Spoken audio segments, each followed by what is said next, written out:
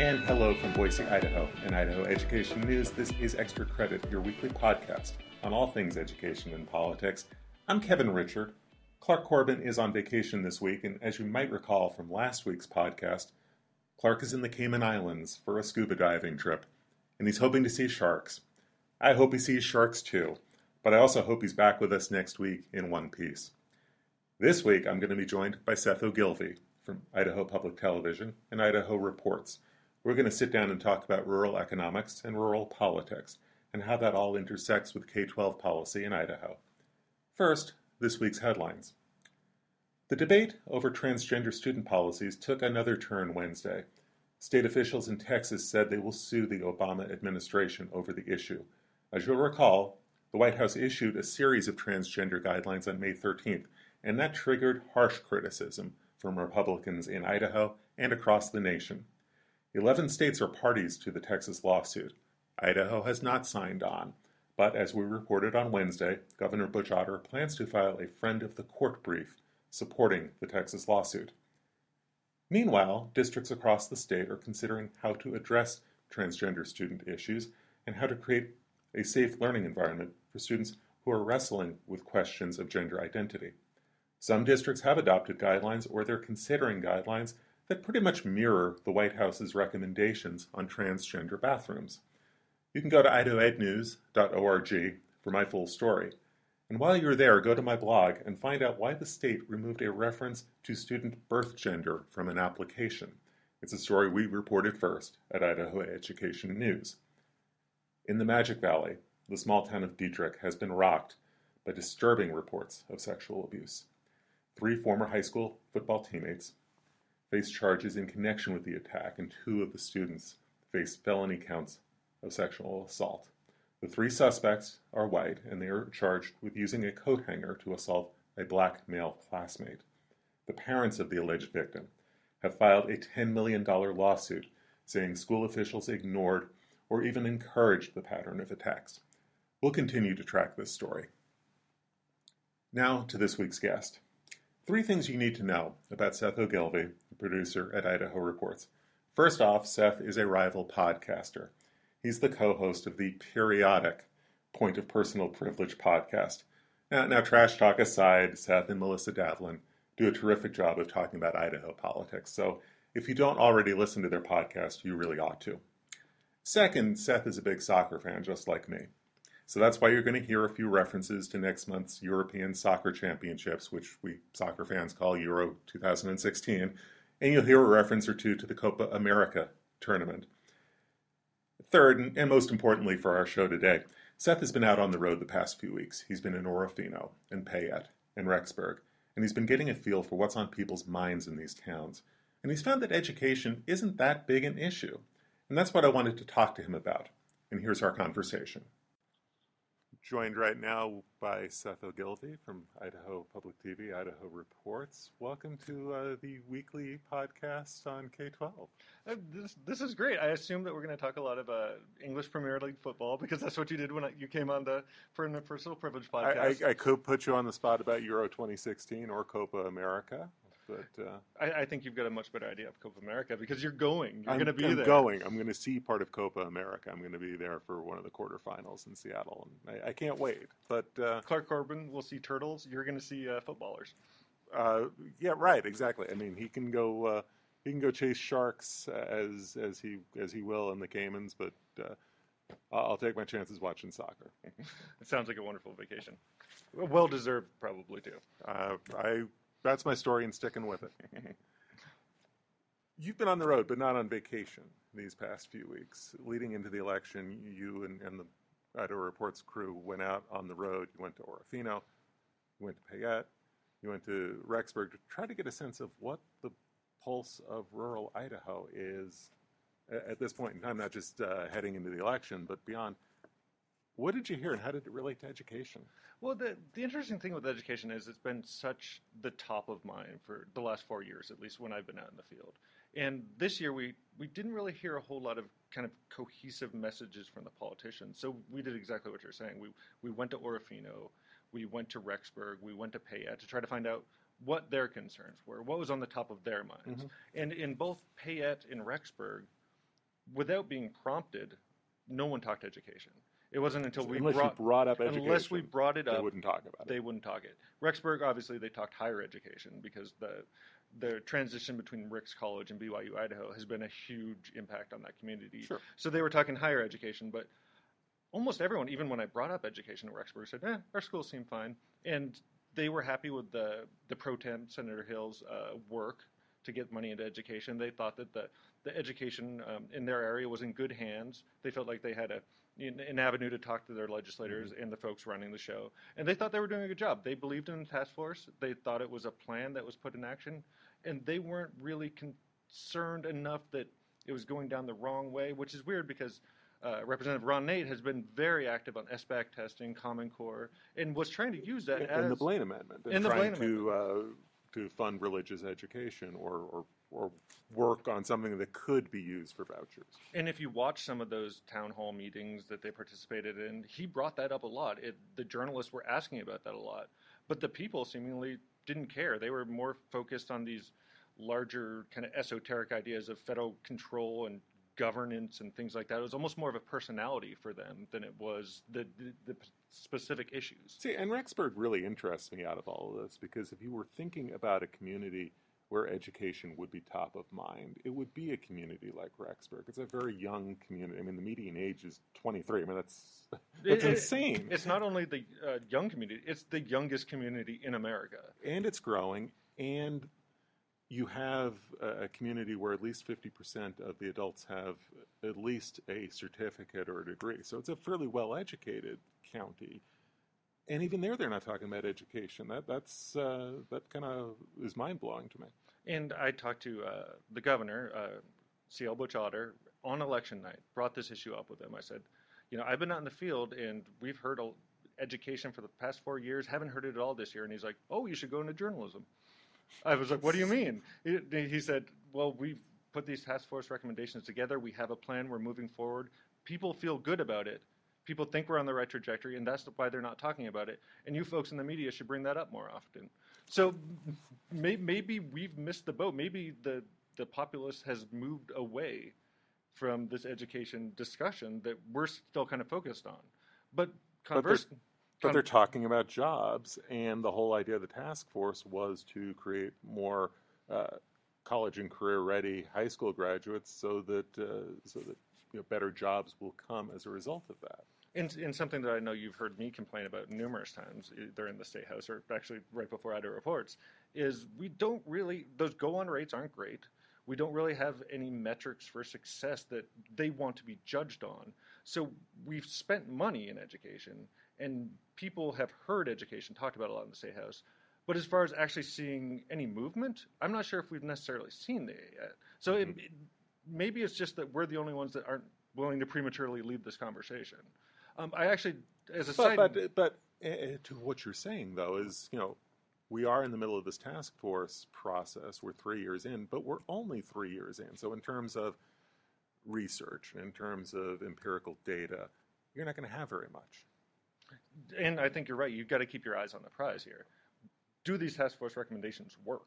We need to find that out at some point. I don't think the verdict's in on that.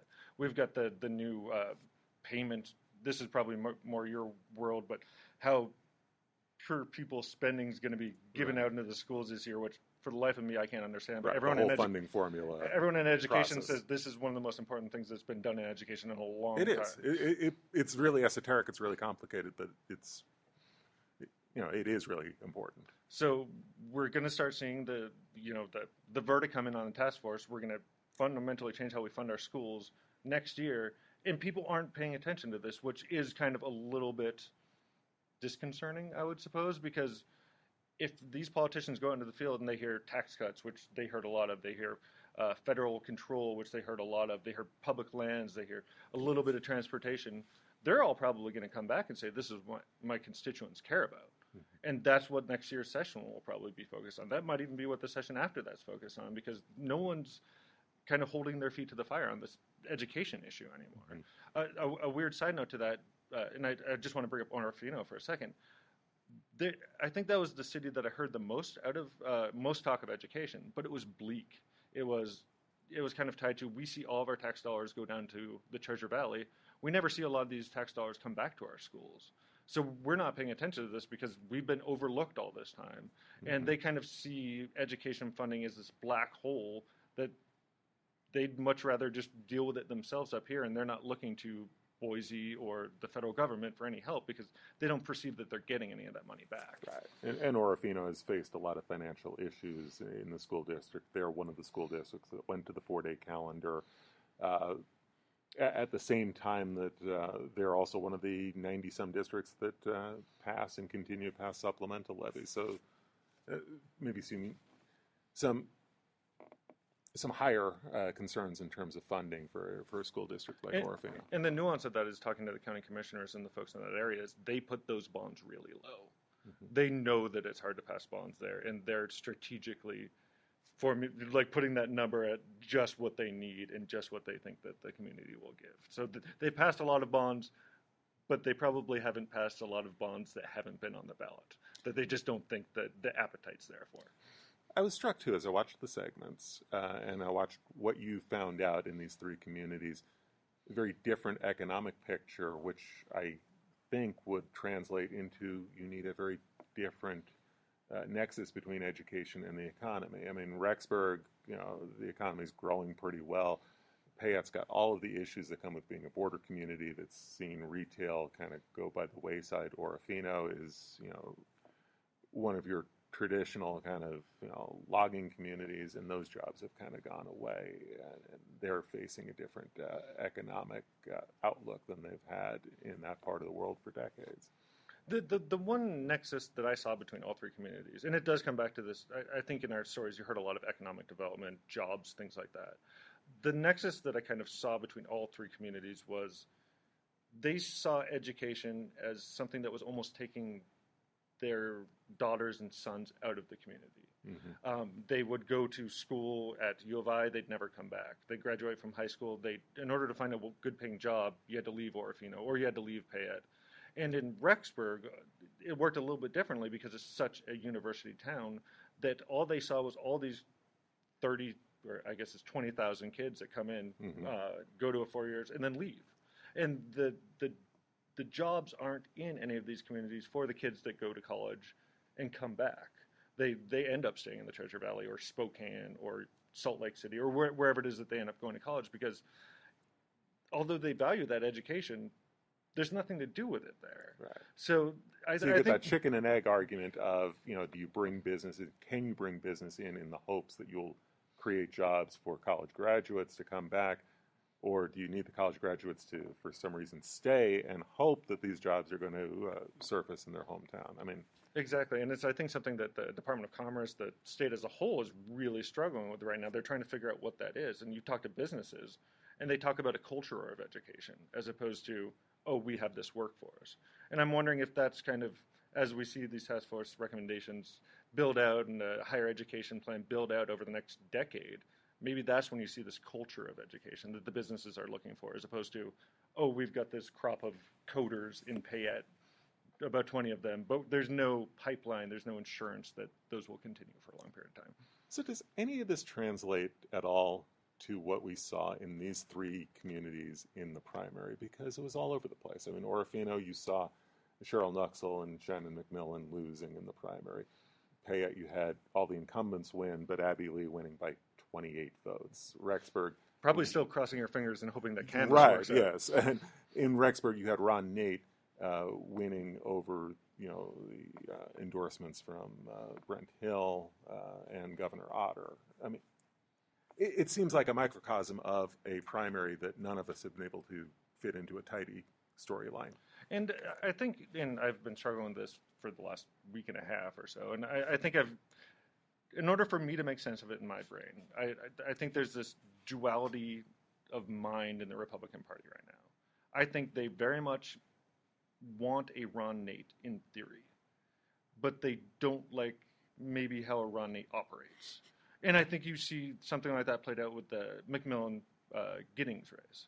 I think what they did is they traded in an ideological person that they liked for an ideological person that they liked that has a different style. Right. And I think not really much of a difference in terms of positions, but No. maybe in terms of style and approach and temperament. And on the other side, you saw, I'm not necessarily sure how the gentleman from Grangeville will end up voting, but it seems like he'll be pretty close to Cheryl Nuxall, Senator Nuxall, as far as ideology. But he was very much about compromise. And I think you have a populace that wants ideological purity with compromise. The problem is, for the most part, that candidate doesn't exist. So they kind of pivot between, Ron Nate's satisfactory to me, or this more mainstream person is more satisfactory to me, depending on, kind of the whim of that election. Then you place on that the turnout rates that Dr. Weatherby pointed out on our show last week, and those, you kind of saw that dichotomy pivot with the amount of people who showed up to vote. The more people you got, the more people who went for compromise. The less people, the more ideological purity. So that's kind of how I can somewhat wrap my head around what happened when I jammed those kind of three concepts together. I can look at all the races and make sense of them. The one that made no sense to me at all was Wills. That's the one I think a lot of people are still scratching their head. 14-year veteran, we couldn't really see that loss coming. We couldn't see that turnover coming. And it sounds like from tracking down things later on, Wills maybe didn't know he was in a race as much as he was. He's, to some extent, not a very active campaigner and hasn't had a very hard challenge for a while.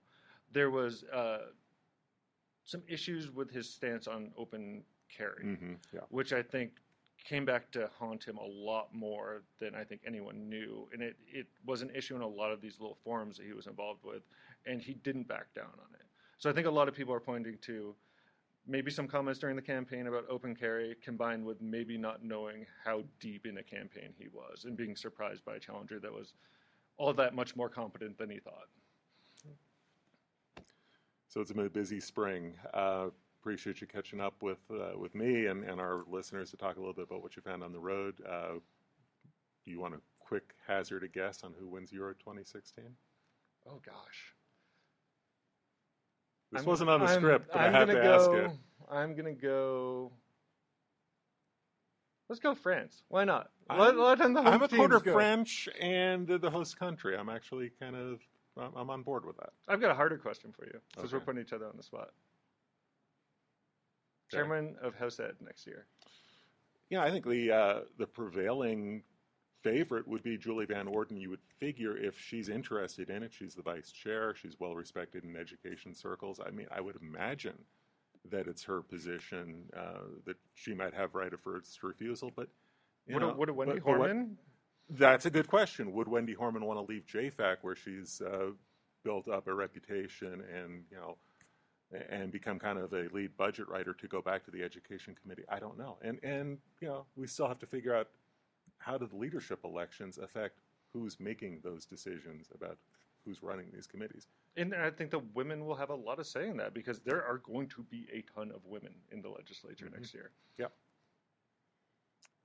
So we'll see. So we'll see about France and Euro. We'll see about House Education, and we'll catch up probably in the fall here. Okay. Tell Clark I'm sorry. I hope I didn't ruin the podcast.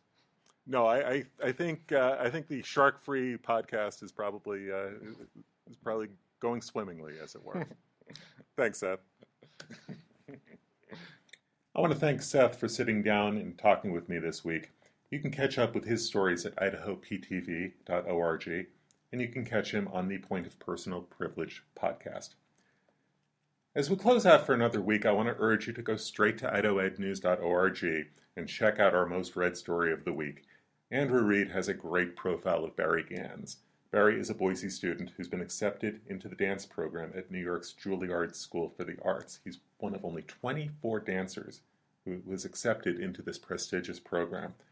Andrew has a great story here about a dedicated student, and I hope you'll check it out. And while you're there, I hope you'll check out our other stories on some high-achieving graduates. Congratulations to Barry and to everyone in Idaho's class of 2016. So that's a wrap for this week. I want to remind you to follow us on Twitter at Idaho Ed News, like us at the Idaho Education News Facebook page, or just go to the old-fashioned URL, idahoednews.org, for the latest education and political news. I'll be back next Friday with an all-new Extra Credit. With any luck, Clark will be back too. I'm Kevin. Have a good week.